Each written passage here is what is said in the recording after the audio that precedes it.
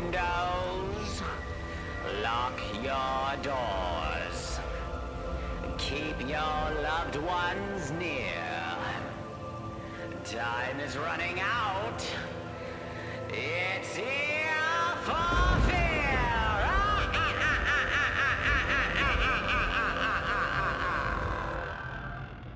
Hi, this is Ear for Fear, and I'm Donovan. And I'm Rick. And this is the podcast where we talk about scary movies or movies trying to be scary. Today we are going to be talking about 1985's Reanimator. We were supposed to be doing The Exorcist, but because of this damn coronavirus, we decided to push that episode back a bit, just because we were going to have a couple guests come on. And, social distancing and isolation, it just felt... we thought it was a good idea to keep it to just us two and not have four people in a confined space. Exactly. So we'll do The Exorcist down the road, because we definitely want to have our two guests on for that. But we switched it up and we decided to do 1985's, H.P. Lovecraft's Reanimator. So before we jump into this, let's do a kind of a quick synopsis of the movie.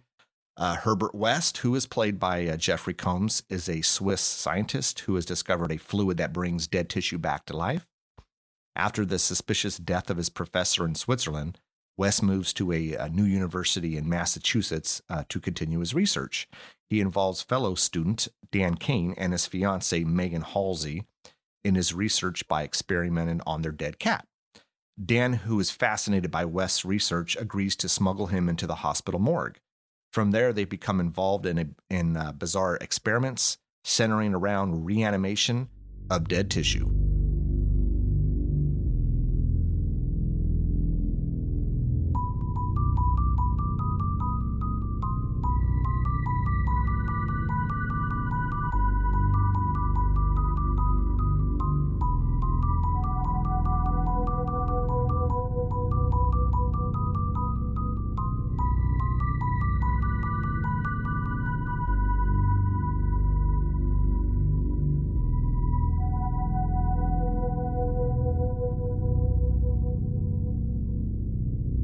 So, first of all, was this the first time you've seen Reanimator? Oh, yeah.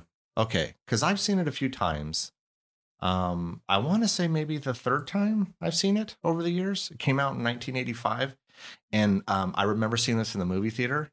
I went up to visit some family up in Reno, and we went to the movies, and we saw a double feature of Reanimator and Weird Science. Oh, that's a packed lineup, actually. Yeah. I want to say probably Reanimator was the first movie, and maybe Weird Science was the latter.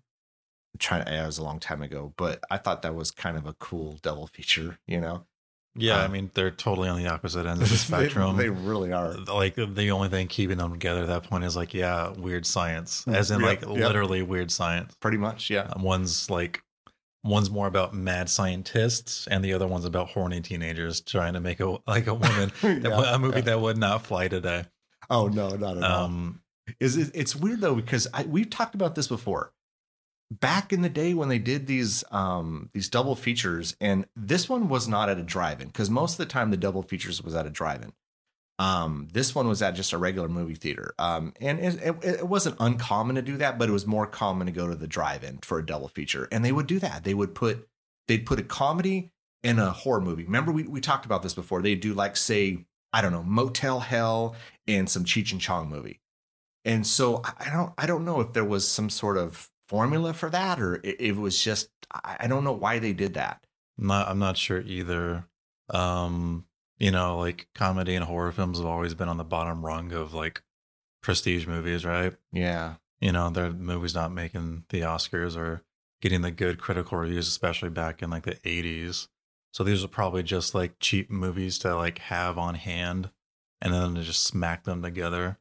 And just like, hey, you want some cheap thrills and some laughs? Come here down to the drive-in for, like, 4 hours. Yeah. Drive-ins were cool. Anymore, not so much. Well, these days, apparently they're getting pretty popular again. Yes, I have heard that. Because, I mean, you don't leave your car. You don't leave your car. It's built-in social distancing. I mean, because of this virus. Yeah. Which is really strange. You think more companies would be like, let's just open up streaming sooner. That way people can just rent the movie at home. And we kind of saw that already with Onward, right? Yeah. What were they charging for Onward?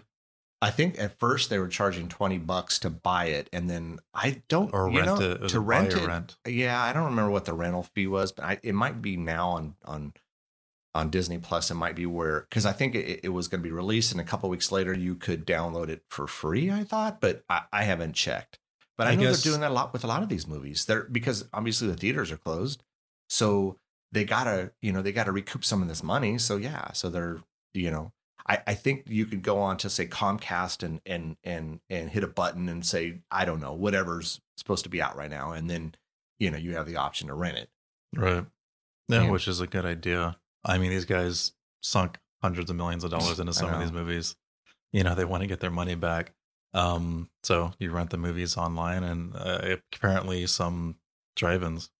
Crazy. Yeah, not a lot of drive-ins even are around anymore. No. I mean, here in our area, I don't know. I'd say maybe 2. I mean, maybe if that. Drive-in used to be the cool place to go. I loved going to the drive-in when I was a kid. I feel like a lot of places back in the 80s were the cool places to go. Nowadays, I don't feel like there is a cool place to go. It's more like, what group chat are you in? Yeah. True. Yeah. Times are different. It's like, it's even the different. mall is like, whatever. I like know. kids these days. I still like going. See, that's the thing. I still like going to the mall, because when I was younger, that's what I did. Yeah. That was the thing to do. You went to the mall. I mean, like, perfect example, Fast Times. Fast Times, a lot of the movie takes place in a mall. It's a cool atmosphere. And It's where all the young people are at. Yeah. Young people still go to malls, but it's not like you hear the term much. mall rat anymore. No, you don't. Yeah. You don't. And it's a shame. We're getting ahead of ourselves, though. We're losing track. That's we're all right. talking Reanimator today. So I've seen this before and you haven't. And what did you think?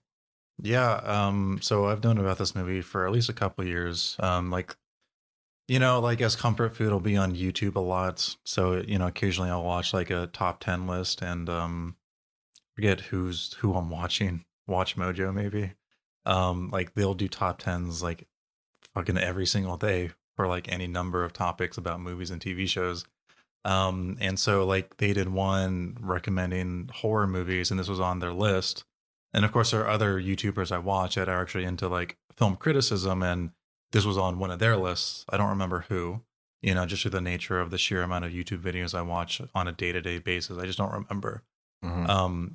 So like I've seen clips of this movie, and it always seemed wild to me. The scene that usually pops up is where they're kind of like messing around with the first reanimated corpse in the hospital. And the movie just seems so kind of crazy, like nothing really kind of tops that scene. Well, that's a lie. There's a lot of scenes that top that scene in this movie. It is. But when you see that scene in isolation, it's like, well, this is crazy on a like Return of the Living Dead type of level.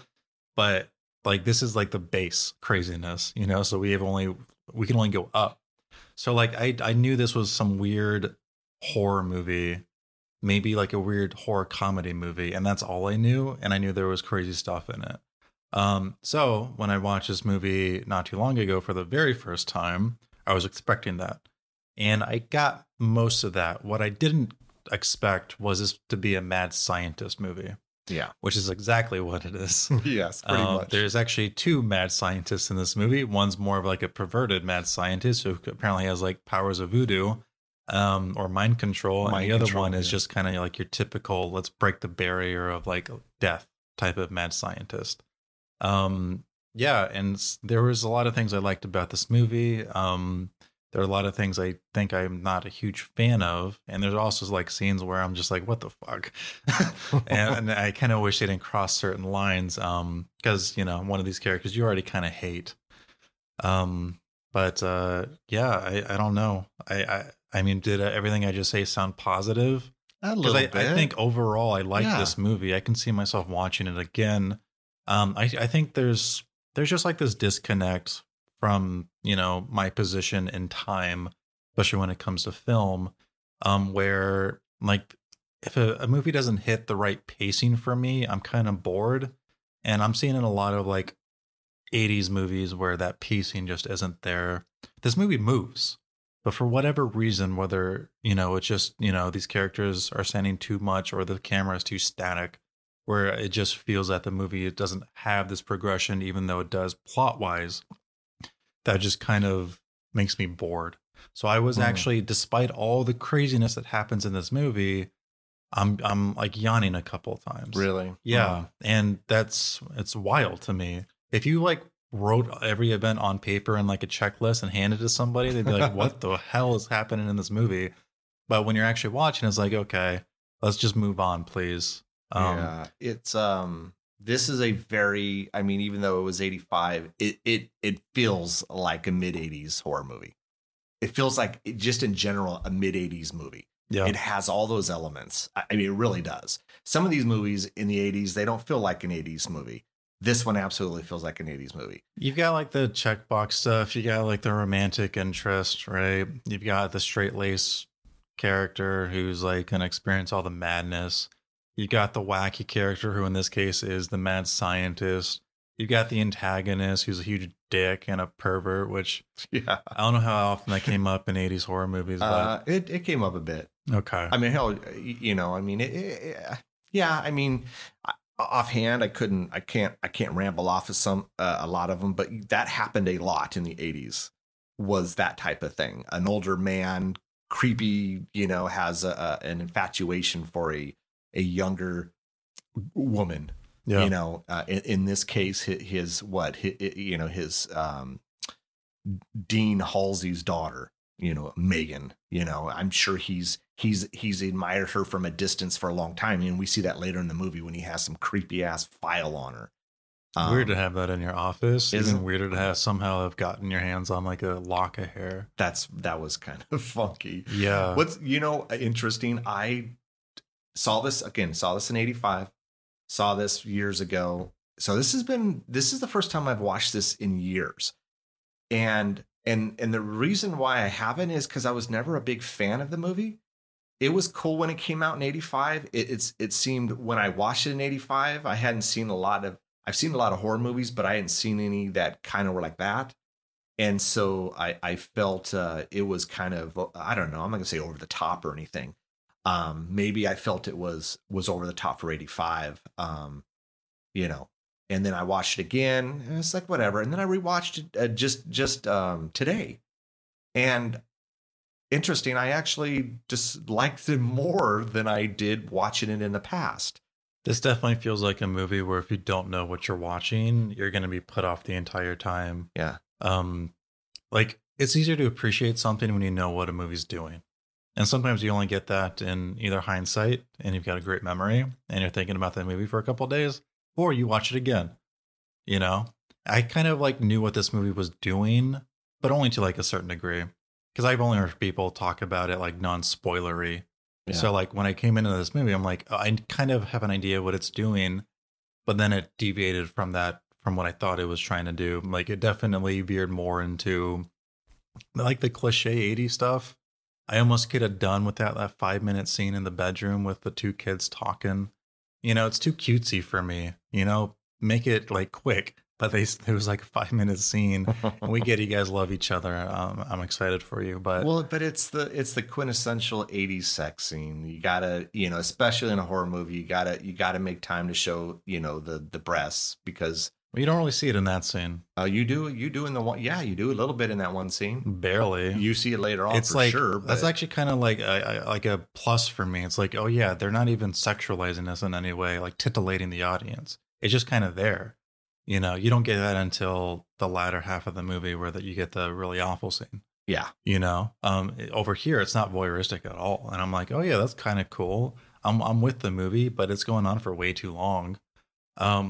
No, what bothers me is when a movie just needs to hit you over the head with, these guys are in love and, we're going to spend 5 minutes watching that happen. But I mean, I think okay. Yeah. Did it go on a little long? Yes. But it's important to the movie to develop these two characters and this love that they have for each other, because that love gets tested a lot through this movie. I know. So, But my issue is just like, dude, I'm so bored with it, and I hate it when it comes up in movies because I agree.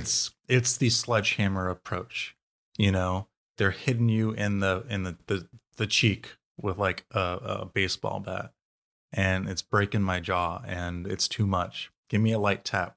Let me see that they're in love in some other way that's plot related and not an exposition dump saying they're head over heels for each other. yeah. No, You know. I mean, I agree with you. I don't disagree at all. I mean, I really, But yeah. we got a note not too long ago to the spoilers abound in this podcast. From here on out, we've already kind of talked a little bit about it. We're going to be discussing this entire movie. Yeah, I mean, So- if you haven't seen it, you could either stop us, go watch it, and then come back, or just stay tuned and yeah, we are gonna spoil every movie that we talk about. We're talking essentially from start to finish. So if you haven't seen it, you're gonna know about it, and we're gonna spoil stuff. Right. So So this movie starts with a couple of police officers banging at the door, trying to get into an office, probably at like a university or something, or in a hospital. yeah, And when they finally get in, they see Herbert West, our mad scientist, yeah. and Dr. Gruber, sure, not to be mistaken for Hans Gruber from Die Hard. that's true. That's the exact same name. And this is before Die Hard. Interesting. Yeah, a couple of years. I think, like maybe 3 years before Die Hard. That's funny. And Hans Gruber is dead, and his eyes pop open. Hans and Gruber, that's Die Hard. his name is Dr. Hans Gruber. No, it's not. Is it It is seriously? Dr. I'm looking at Wikipedia right now. It's Dr. Hans Gruber. Is it Hans Gruber? Hans? So Hans. That's Whatever. It's pronounced Hans. Okay. So in Rihanna, see, I just saw Dr. Gruber. Nope, it's Dr. Hans Gruber. Oh, so that's hilarious. So I was just joking. I had no idea that his character name was Hans. I just knew it was Dr. Gruber. That's fucking awesome. Yeah. Dr. Hans Gruber's not looking so good. We find out that he died. Herbert West brought him back to life with some fancy magical reagent, basically a solution to bring a reanimated tissue back to life, right? Yeah. Herbert West gave him way too much. His eyes pop out. So, we're getting a lot of it. See, this is economical. This is fantastic. I love this. We're getting the movie in a microcosm. This movie is crazy. It's going to be a little bit gory. It's going to be a little bit over the top. Herbert West is crazy. That this movie's going to be about bringing basically a zombie movie in disguise. They're not zombies, but they're essentially zombies. And, that too much of this solution is going to make the body go bad. So like in a quick, 2-minute scene, we're getting a lot of information. So hold on. Okay. Compare this to, what is it? I forget their character names. Dan Kane and Megan freaking having fun times while saying, oh, my dad is the dean. Oh, my dad, I call him daddy and all this stuff. And we're in love. 5 minutes of that. And this 2-minute scene goes over all of that. I know. Without saying anything. See, So- this is when the movie's doing great for me. So rewatching this, I'm like, I know Donovan loves this intro because this intro spanked of Dead Alive, which I knew you loved. Yeah. And this was a little, it was a little shorter, but it got right to the point, Yeah. And I knew, and then it goes into that 80s music and that intro. And That's a cool intro, by the way, is a with cool all intro. the different colors and all the medical images and all that. I really like that too. Yeah. But when a movie's economical and it's doing 5 different things really fast and it's not wasting any time and it's fun on top of that, I'm into that. Yeah. When you got clever filmmaking, and that's very, very clever. Yeah. A lot of this movie is clever, but it falls into the trap of, well, let's do the lazy thing. And I'm not going to fault it. It's not like every movie can be like an Edgar Wright movie or a Quentin Tarantino movie. No. Where they're just jamming a million ideas into every 1 minute of film time. Well, reality is there's not a lot of filmmakers that are like the two you just mentioned. I know. I mean, but this one was, this is directed by, real fast, and we'll jump back into it, Stuart Gordon, who actually just died about 3 weeks ago. He did Dolls, did From Beyond, and he did Fortress. I've seen all 3. they're okay. I wouldn't mind talking about Dolls at some point. Dolls was a movie I liked when it came out, and then I rewatched it a few years back, and it didn't hold up as much for me. It doesn't mean it wasn't a good movie. It just wasn't as good as I remember. From Beyond is I don't know if you like that one or not. And you're forgetting a movie he did. He did Honey, I Shrunk the Kids. Oh, I purposely left those out. Though, one of the greatest movies of all time. I purposely left that out because we're a horror podcast, and so even though Fortress really isn't a horror movie, I think I saw it once. Reanimator was his first feature film. Yeah, and he just died like 3 weeks ago. Rest in peace. It's a bummer. Yeah, bummer. But so okay, so we got the cool intro. How does this, doesn't it start out with is he a doctor? He's just a medical student. He's a medical student, but he's very bright. He's basically like a full-fledged doctor. He knows his shit. And then he's they're in the emergency room. He's trying to, they're trying to bring someone back, and they fell. And so, he's a little kind of bummed out, loses a patient. This is another economical scene. We see Dan is committed to keeping people alive. So he values life. He's a hard worker. He's competent because he's in a position where he's able to be trusted by the doctor who's kind of helping him along, right? We get a lot of information in the scene too. It's another well-crafted scene. Yeah. But, the patient dies and Dan is very upset about it. The next scene right after, we meet up with Megan at the hospital. They meet each other there, and he's got an ad for a room for rent in his house that he's trying to afford but can't. And then we go to that scene where we get Dan and Megan. They're doing what couples do, and then they're having a good time with each other. We get a lot of exposition. Megan is the daughter of the dean for the hospital/school that Dan is at.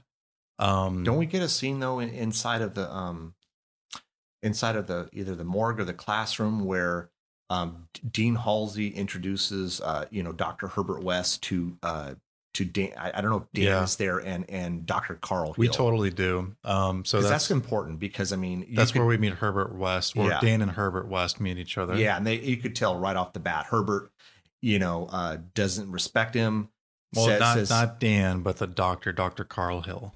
Who's also like a neurosurgeon, basically a brain guy. Yeah, brain guy. He's brain guy. He knows a little bit about the brain. So does Dr. Herbert West and Dr. Hans Gruber, who is of course dead. Hans. Whatever. Hans. I'm American. This is how I read it on accident. Hans, man. It's Hans. No, it's Hans. Mr. Gruber. Dr. Gruber. Dr. Gruber. Yeah, he didn't go to 10 years of medical school for you to call him Mr. Good one, Dad. So Dr. Carl Hill and West do not like each other, mostly because West is very antagonistic. He looks down on Carl Hill. Carl Hill doesn't like that because he thinks he's a big shot. And he kind of is a big shot because at the hospital they're at, the dean is constantly saying, this guy over here is the biggest grant bringer in guy. Well, he's like bringing in probably hundreds of thousands of dollars to the hospital, so obviously he's a big deal here. But when it comes to the research, West has already cracked, brain death. So from his perspective, Hill is a pile of trash. I think he treats him like that. I think he even accuses him of ripping off Dr. Gruber, doesn't he? Like plagiarizing his stuff.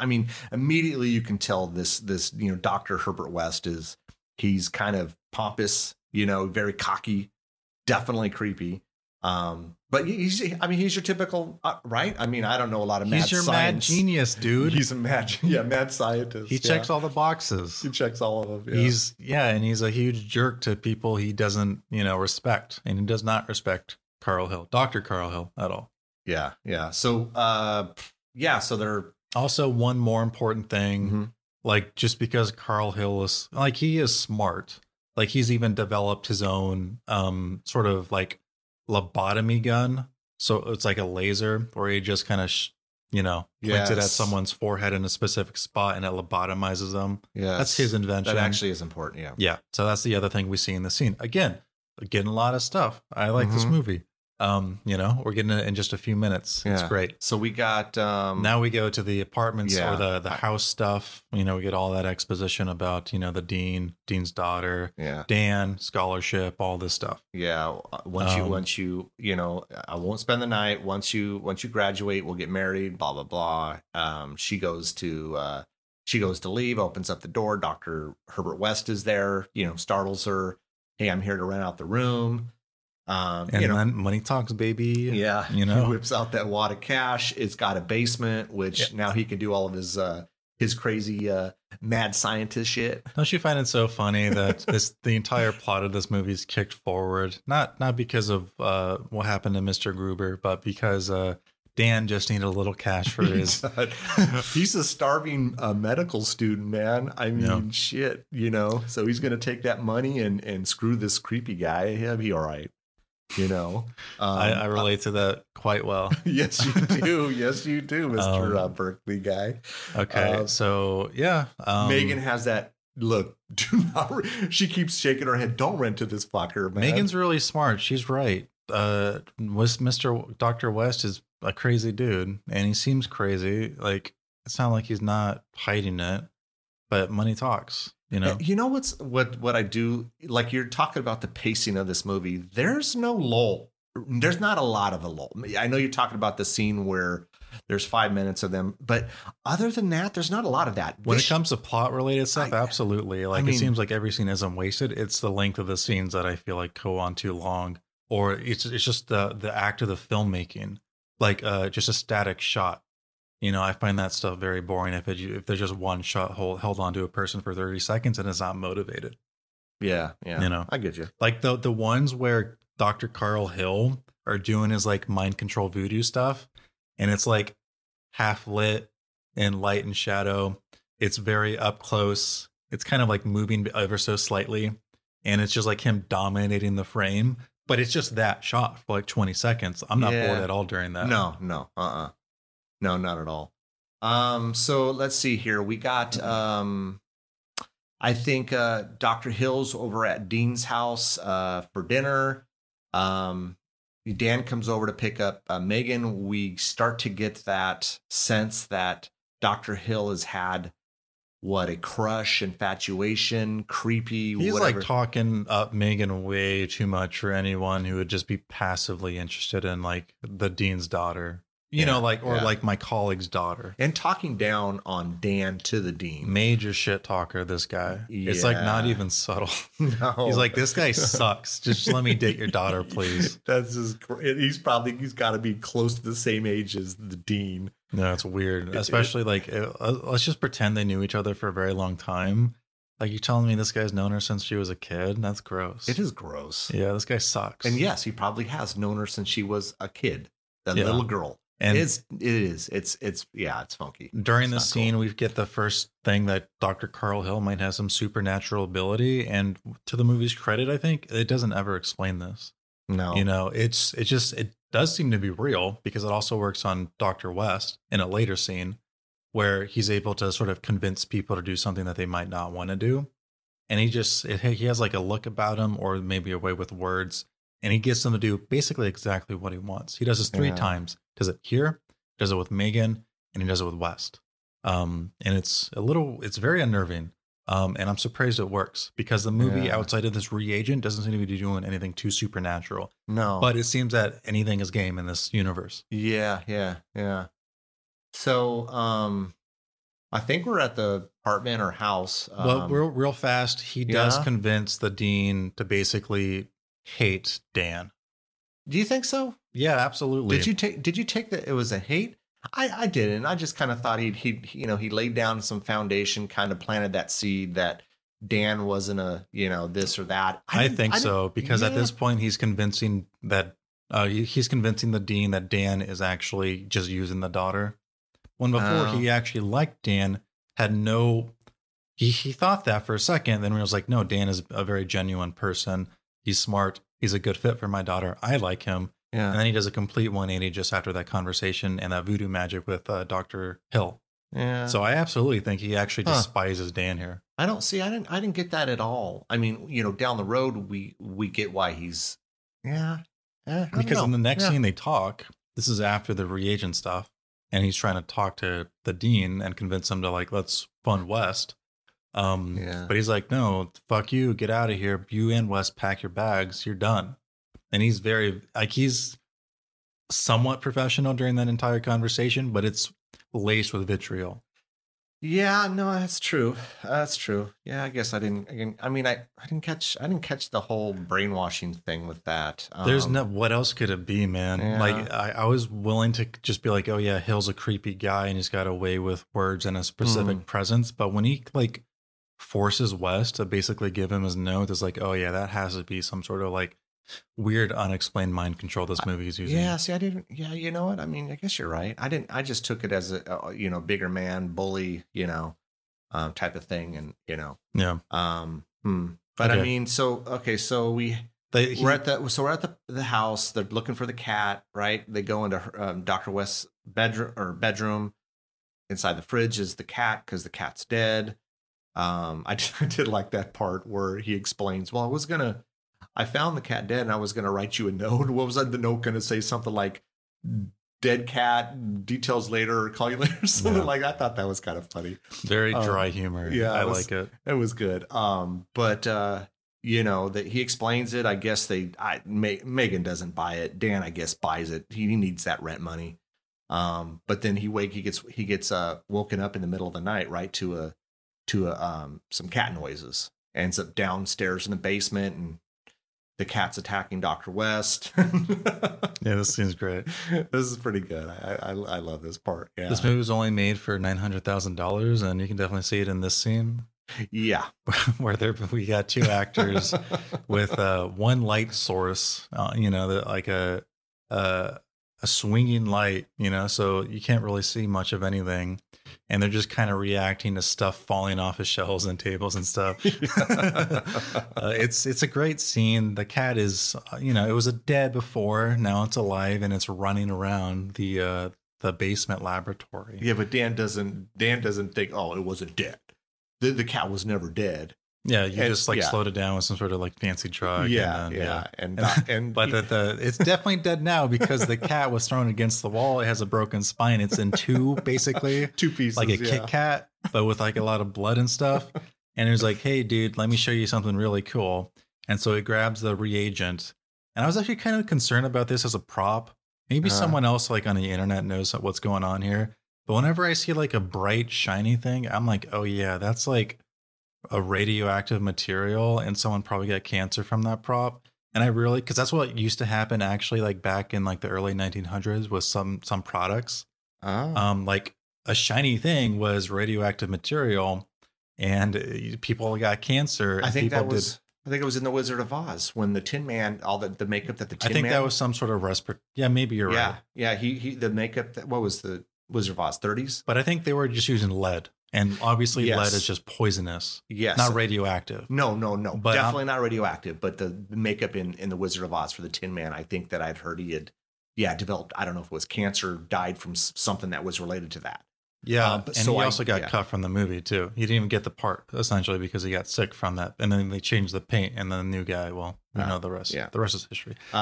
Anyway, that's just a sidetrack. I hope it was something like clever. I don't know. But speaking of the agent, is that not quintessential?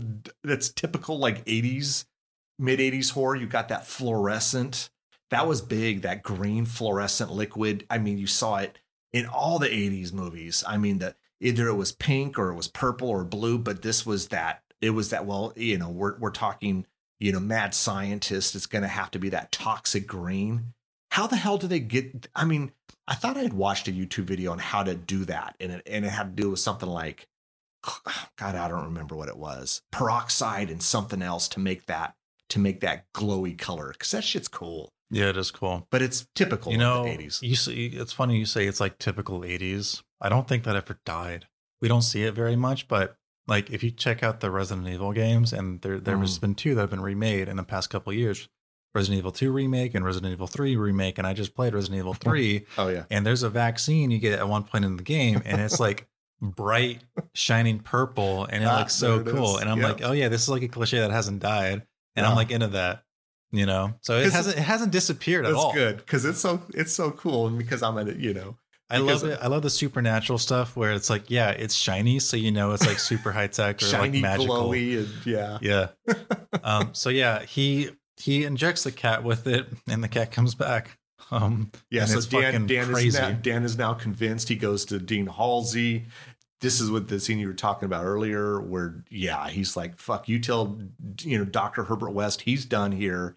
And what was he doing? Was he suspending Dan permanent? I mean, what was the deal there? Dude, he was sacking him. You're out. He was, your scholarship has ended. He has no money. It's done. Yeah. Well, I'm sorry, his loan. He doesn't have a scholarship. His loan was done. He's not getting a scholarship. He can't pay for school or learning here, so he's out. And West is out too. But then Dan and West concoct some crazy idea while they're still there. Sneak into the morgue, prove that the reagent works on a human body. And then not only will they keep their jobs, but they'll get funding too. Yeah. It's an idea that has no flaws. So they do that. They sneak into the morgue. I like the side character cop who's just kind of like on the sidelines experiencing all this craziness. I love this guy. I also love he just does not give a shit about his job. He's constantly taking like 30-minute breaks. Reading nudie magazines, doesn't care at all. This guy's dope. I like this guy. What does he say? I forget what he said. He said there was something he said. He goes, he's like, we have locked doors, but ain't no one trying to get in. Ain't no one coming out. Yeah. I love it. Yeah. He's a cool guy. I feel bad for him because it's kind of his fault in a way. Yeah. He just no, guys, you can't do this tonight. So yeah, they scan the morgue for any number of like viable corpses. They choose the first one they see that's okay, and that's a guy who died of like cardiac arrest. Some big buff guy. They should have just chosen a kid or something. So yeah, big guy. His body's fully intact. He just died that day. It was just a heart attack. His brain's all good. So they inject the reagent. Nothing happens. The first dose was 15 cc. The next dose is 20 cc. And then after a little bit, the body comes back to life. It starts causing havoc. Yeah. Dean comes down because, hey, these guys should not be here, right? Yeah. So he's going to the morgue to like kick them out. He doesn't bring anybody else. He says, Megan, stay up here. The guard is taking a 30-minute break. And he comes into this corpse, and then the corpse kills the Dean. Yes. Basically, breaks through the metal door falls on top of him. He gets crushed, but then, he's still kind of alive. He's still kind of alive, gets his fingers bit off, which is just fucked up.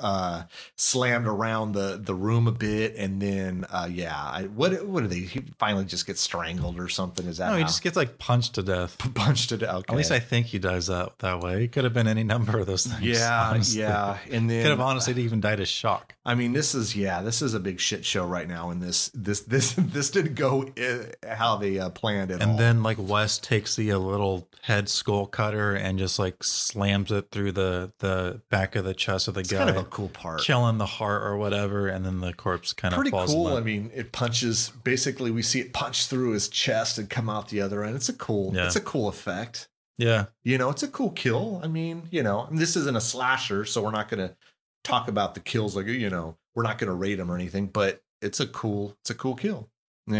Yeah, it's cool. I like the construction of it was probably pretty interesting because that guy's head was still like obviously a human head, like the actor's head. Yeah. So they probably had like some like prosthetic body in front of him.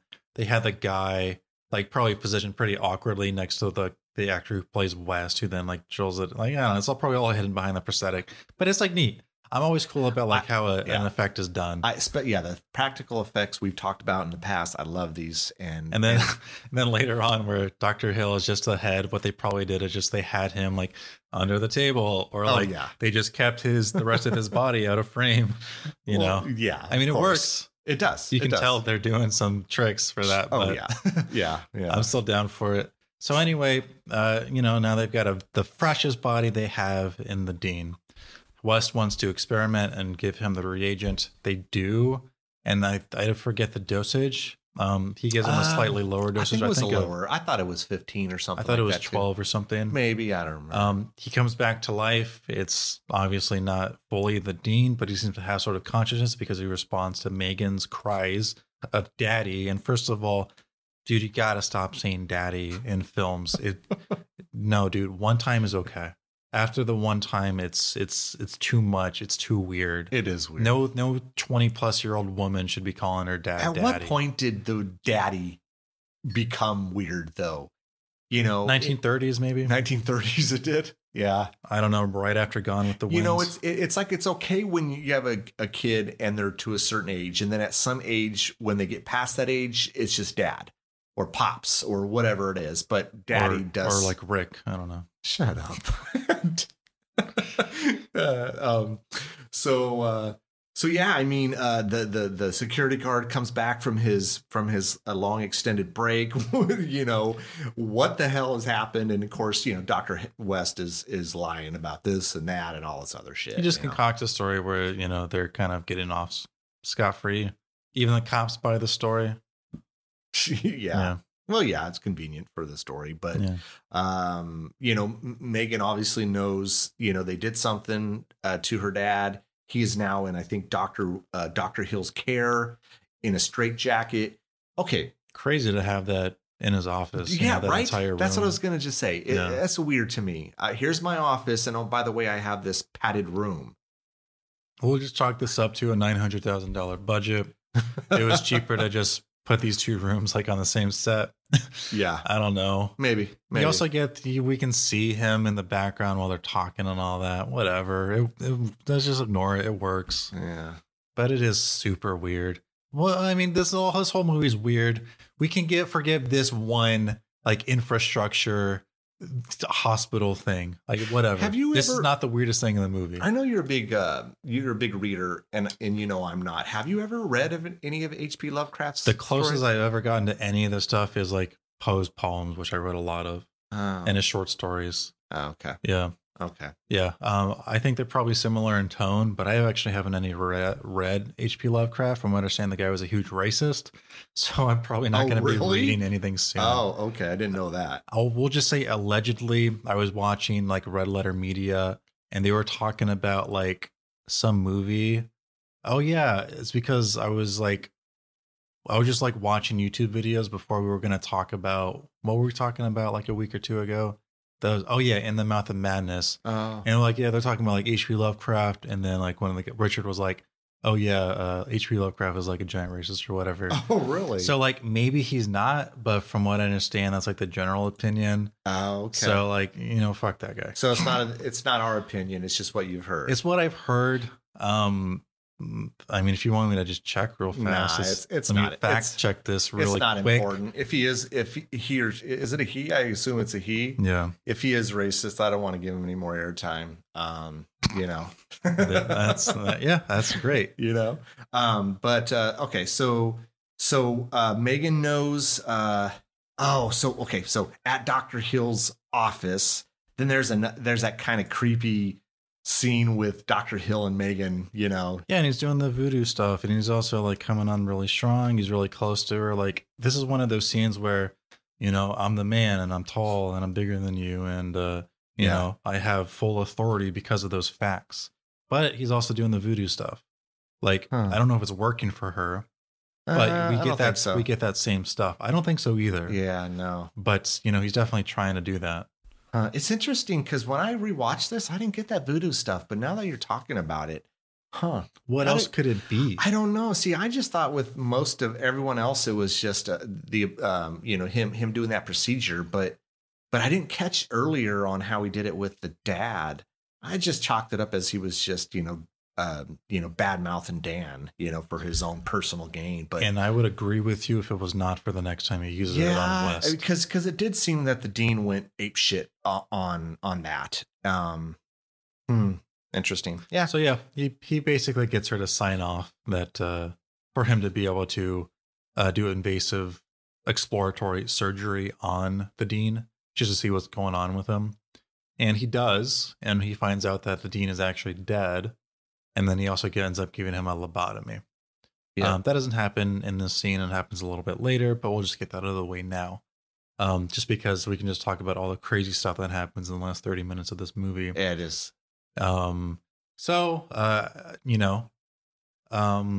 What happens next? Dr. Hill goes to the Dan and Herbert's house.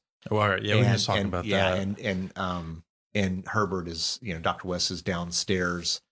I think at this point I'm getting this movie mixed up. It's crazy, dude. I watched this like 12 hours ago and I already forget the order of this stuff. So Dan, is he still in the house, or is he at Megan's? I think Dan went over to Megan's to see how she was doing. Yeah. Okay. Cool. I'm not confused then. Yeah. And so then, Dr. Hill goes to Herbert's. He's down in the basement.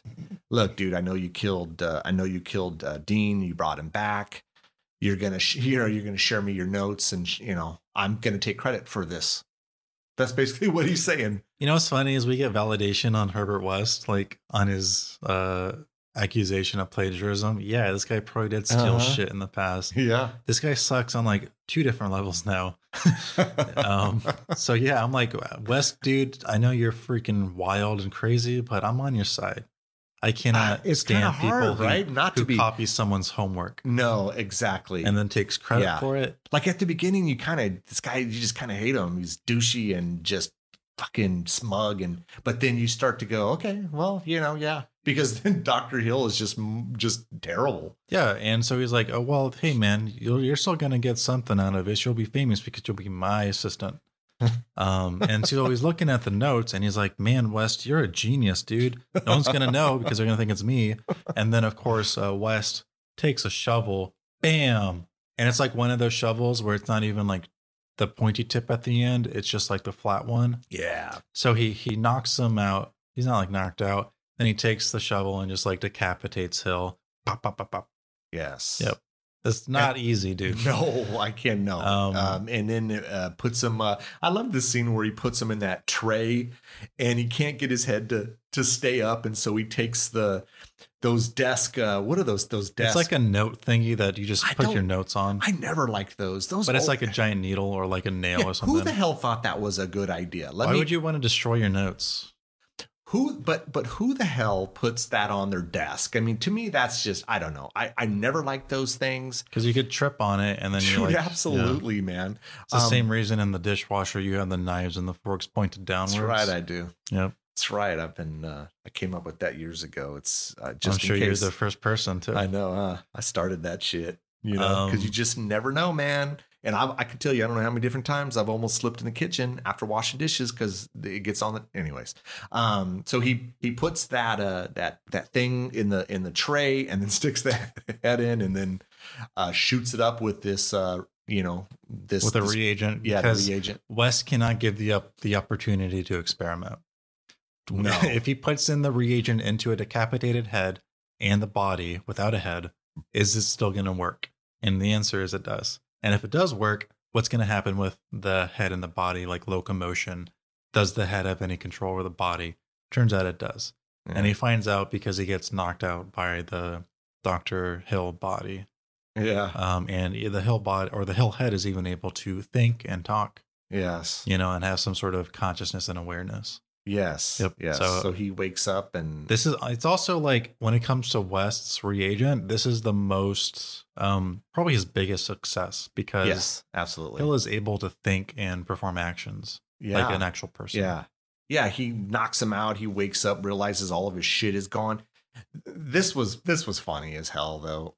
How the hell did Dr. Hill, with his decapitated body and his head in a tray, walk all the way from the house to the university into his office and no one recognizes him, no one sees him? I know we're supposed to suspend belief. But first of all, it's just hilarious. It took like 3 days to walk over there and he probably tripped a lot and it was probably like Halloween for like 3 days. So no one questioned it. No one questioned it. These are all like things in the movie that doesn't explain, but let's just, let's just think that's what happens. Yeah. Who knows, man? Also, how far away is this place? Did he take a bus? I think we talked about this before, or at least I know I talked to you about this off mic at some point, but there was like someone on Reddit who like came up with, I think it was Jason Voorhees, somehow drove like 300 miles. Michael Myers, thank you. In Halloween. We have talked about this, and I always thought this for years. Michael Myers somehow drove 300 miles from one part of the country to the other, and like the number of right turns he would have had to make. Did he use the blinker or not? Did he stop to buy gas, or did he just take someone else's shit? Yeah. You know, like these are questions that happen off screen where it's just like, let's not think about the logistics of this. Let's just have fun in the movie. No, but like this would be like an entire joke on its own. You can make a whole movie on just him doing that. Because it happens a little later when Dean Halsey goes and gets Megan and carries her all the way, you know, and he looks just like a friggin' zombie. And again, that's no one questions that either. I don't know. But yes, I mean, we have to in these types of movies, we have to suspend belief because yes. So, but we're back at his, are we at the morgue? Yeah, we're in the office first. He sticks the fake head onto his head. You know, the head where you like demonstrate to like patients or like. I actually like that. Yeah. Yeah. And then he sneaks in and gets past the security guard, who again is just sitting there reading the Nudie magazine, nodding. Hey, is that you, Dr. Hill? Yeah, it's me. Yeah. Then he goes into the morgue. I think he tells the dean to go and, you know, this is where he has that mind control. He gets him to go and get Megan. Yeah. Because I know Dan and Megan are at the house and making sure she's safe. And then he gets clocked out by the dean. And then the dean drags Megan to the hospital. Yeah. Then we get an awful scene where like Dr. Hill forces the dean, the dad, to strip his daughter naked. And then he's like, you know, sexually assaulting her. It gets very, very dark and super quick. Yeah. Yep. And this would be the one titillating scene, I would say, that's in the movie because you just see her naked body a bunch. He's touching her. He's, you know, tonguing her, you know, on various parts of her body. Blood's getting everywhere. It's a truly awful scene. And if you did not hate Dr. Hill at this point, you certainly do now. Oh, absolutely. This is like reprehensible shit. And dude, when this scene was happening, as soon as like the dean stripped his daughter, I was like, what the fuck is this movie doing? Yeah. This is maybe the only scene in this movie where like, I make it so uncomfortable for me where like, I don't want to watch this movie again just for this, you know? It's awful. It's awful. It's not a good scene. Yeah. What's crazy is at this point in the movie, there's only like 10 minutes left. So a lot happens in the next 10 minutes. Oh yeah. I mean, a lot of stuff. I think, you know, Dr. Wes gets Dan, you know, he goes and finds him at that house. You know, he had been knocked out and, hey, we got to get to the hospital. You know, Dr. Hill stole my shit, blah, blah, blah. You know, Megan's gone. We got to go. And, you know, yeah. So. And then we get our action set piece. We get in confrontation from West and Dr. Hill. West is actually, you know, this is like West is a good guy, which we haven't seen before, but this is West, you know, distracting Dr. Hill, both the head and the body. So Dan can free the strapped down Megan and clothe her and all that. And he does. It's like West is kind of a good guy now. And then of course everything goes to shit because, hey, Dr. Hill has, you know, he's reanimated all the morgue corpses. And he can somehow like control them with his brain. So he gets them to attack both Dan, Megan, and West. Yeah. I do like the part where I think Dr. West says something about like, I have a plan. And Dr. Hill goes, yeah, well, I do too. And then at that point, all of the corpses kind of sit up. I thought that was kind of cool. Yeah. It's like, you know, like Saturday morning cartoon stuff. It's awesome. But yeah, I mean, these things are all of them, right? All of them are basically, you know, going after Dr. West and Dan and Megan and, you know, so yeah, I mean, all of these dead fuckers, you know, all kinds of crazy shit going on here. Yeah. This last scene is interesting. It reminds me of both The Thing and The Return of the Living Dead, where you've got these corpses. And then at one point after West is like overdosed the Hill body. And the Hill body's got like entrails acting like tentacles or worms or whatever, attacking West. Like it's very crazy, this scene. Yeah. But it's basically just an action set piece where, you know, we get the final confrontation between Hill and West and Dan, and the zombies are going crazy and attacking all of our heroes. And they somehow come out on top, mostly just by running away. And then West gets the big hero moment where he injects, his body kind of explodes. And then West kind of sacrifices himself. He can't escape. And then he ends up throwing what's left of his research and the reagents to Dan. Yeah. And he then tells Dan him to and grab Megan his, escape. tells him to grab his bag. I think his notes and stuff are in there. We don't actually see West die, but it's presumed that he dies just because he's trapped. They did do a sequel or two. So, let's pretend those don't exist. Okay, let's pretend. This is the only reanimator movie. So Megan got was able to get Dean to kind of realize, hey, I'm still your daughter and help us. And so so we have a a zombified Dean kicking some ass before he gets ripped apart. Just before because he gets ripped apart. Yeah. But Dean honestly gets a rough hand this movie. He seemed like a good guy. Kills a huge asshole. Did his voodoo magic on him.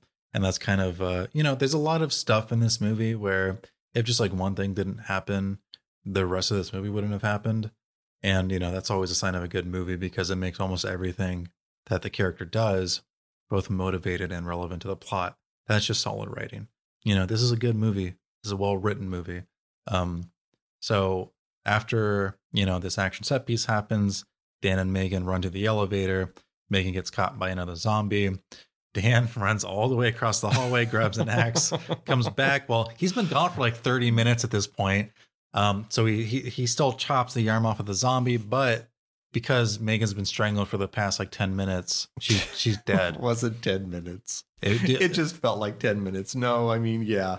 It's like, yeah, I mean, couldn't he have just, I don't know, tackled the zombie to the ground, pushed him out of the elevator, instead let me run all the way across. Yeah, let me break the thing, grab the axe, and I'm gonna chop off this dude's arm.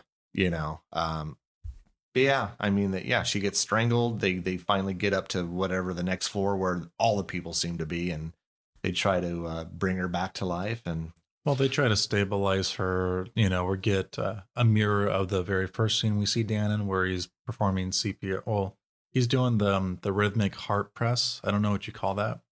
Yeah. That he did on the very first patient we saw him in, like the second scene of the movie. We get the exact same result. Megan is dead, and, everyone leaves the room.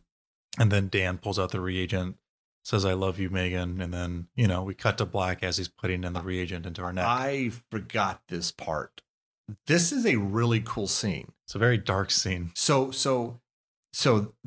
what I am referring to is, he goes to get the agent. The scene turns dark, and all you see is the agent, this fluorescent, green color.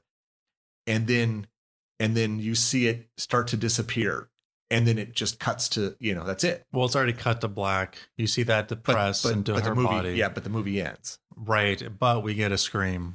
I love it. Yeah. I love it. I forgot this part. This is a cool little scene. It's a nice little flourish of the rest of the movie. It's a nice little bit of garnish. Yeah. So, yeah, it's... But I also like this last scene because for West, it was kind of like this intellectual pursuit, or like this, screw death, we can make it stop. Like it was, intellectually or academically motivated. But for Dan in that moment, the only thing driving him was just, the fact that he loved this person. Yes. So, there's this movie at the very end just says, well, there's two things that can make us do pretty crazy stuff. It's just the pursuit of knowledge and, the pursuit of love. It's smart. It's a nice little capper to the movie, and it makes it all the more like horrific. Even it's good. I like this movie. No, it's I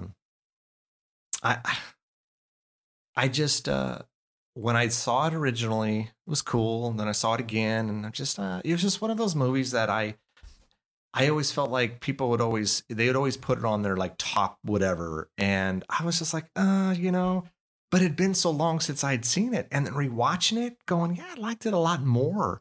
It's funny. I normally don't do that. Normally, I think I like a movie, and then some years go by, and I rewatch it, and I go, oh, God damn, what was I thinking? I'm going the opposite on this, which usually just does not happen with me. Yep. I enjoyed this. I enjoyed this movie. I would I would absolutely recommend it to someone, especially anyone out there that is a fan of, I guess, especially 80s horror movies, or just, this kind of crazy shit going on and mad scientist stuff, I think most people would dig this, so. But what about you? I mean, I know you liked it. Would you recommend it to anyone out there listening? Yeah, it's a good movie. Check it out.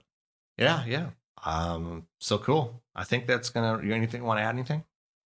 We didn't talk about like the effects with the head and like Dr. Hill's head really enjoying the bloodbath. Yeah. Which is a nice little touch. Yeah, in the tray. It's really disgusting. Why do you think that he was drying out if he didn't have blood in there? I think it was like an oxygen thing. I don't know, man. I like that. Whatever. That's good.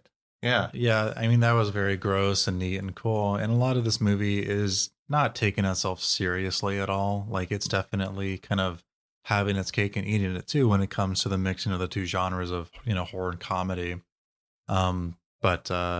Yeah, I think overall this movie works.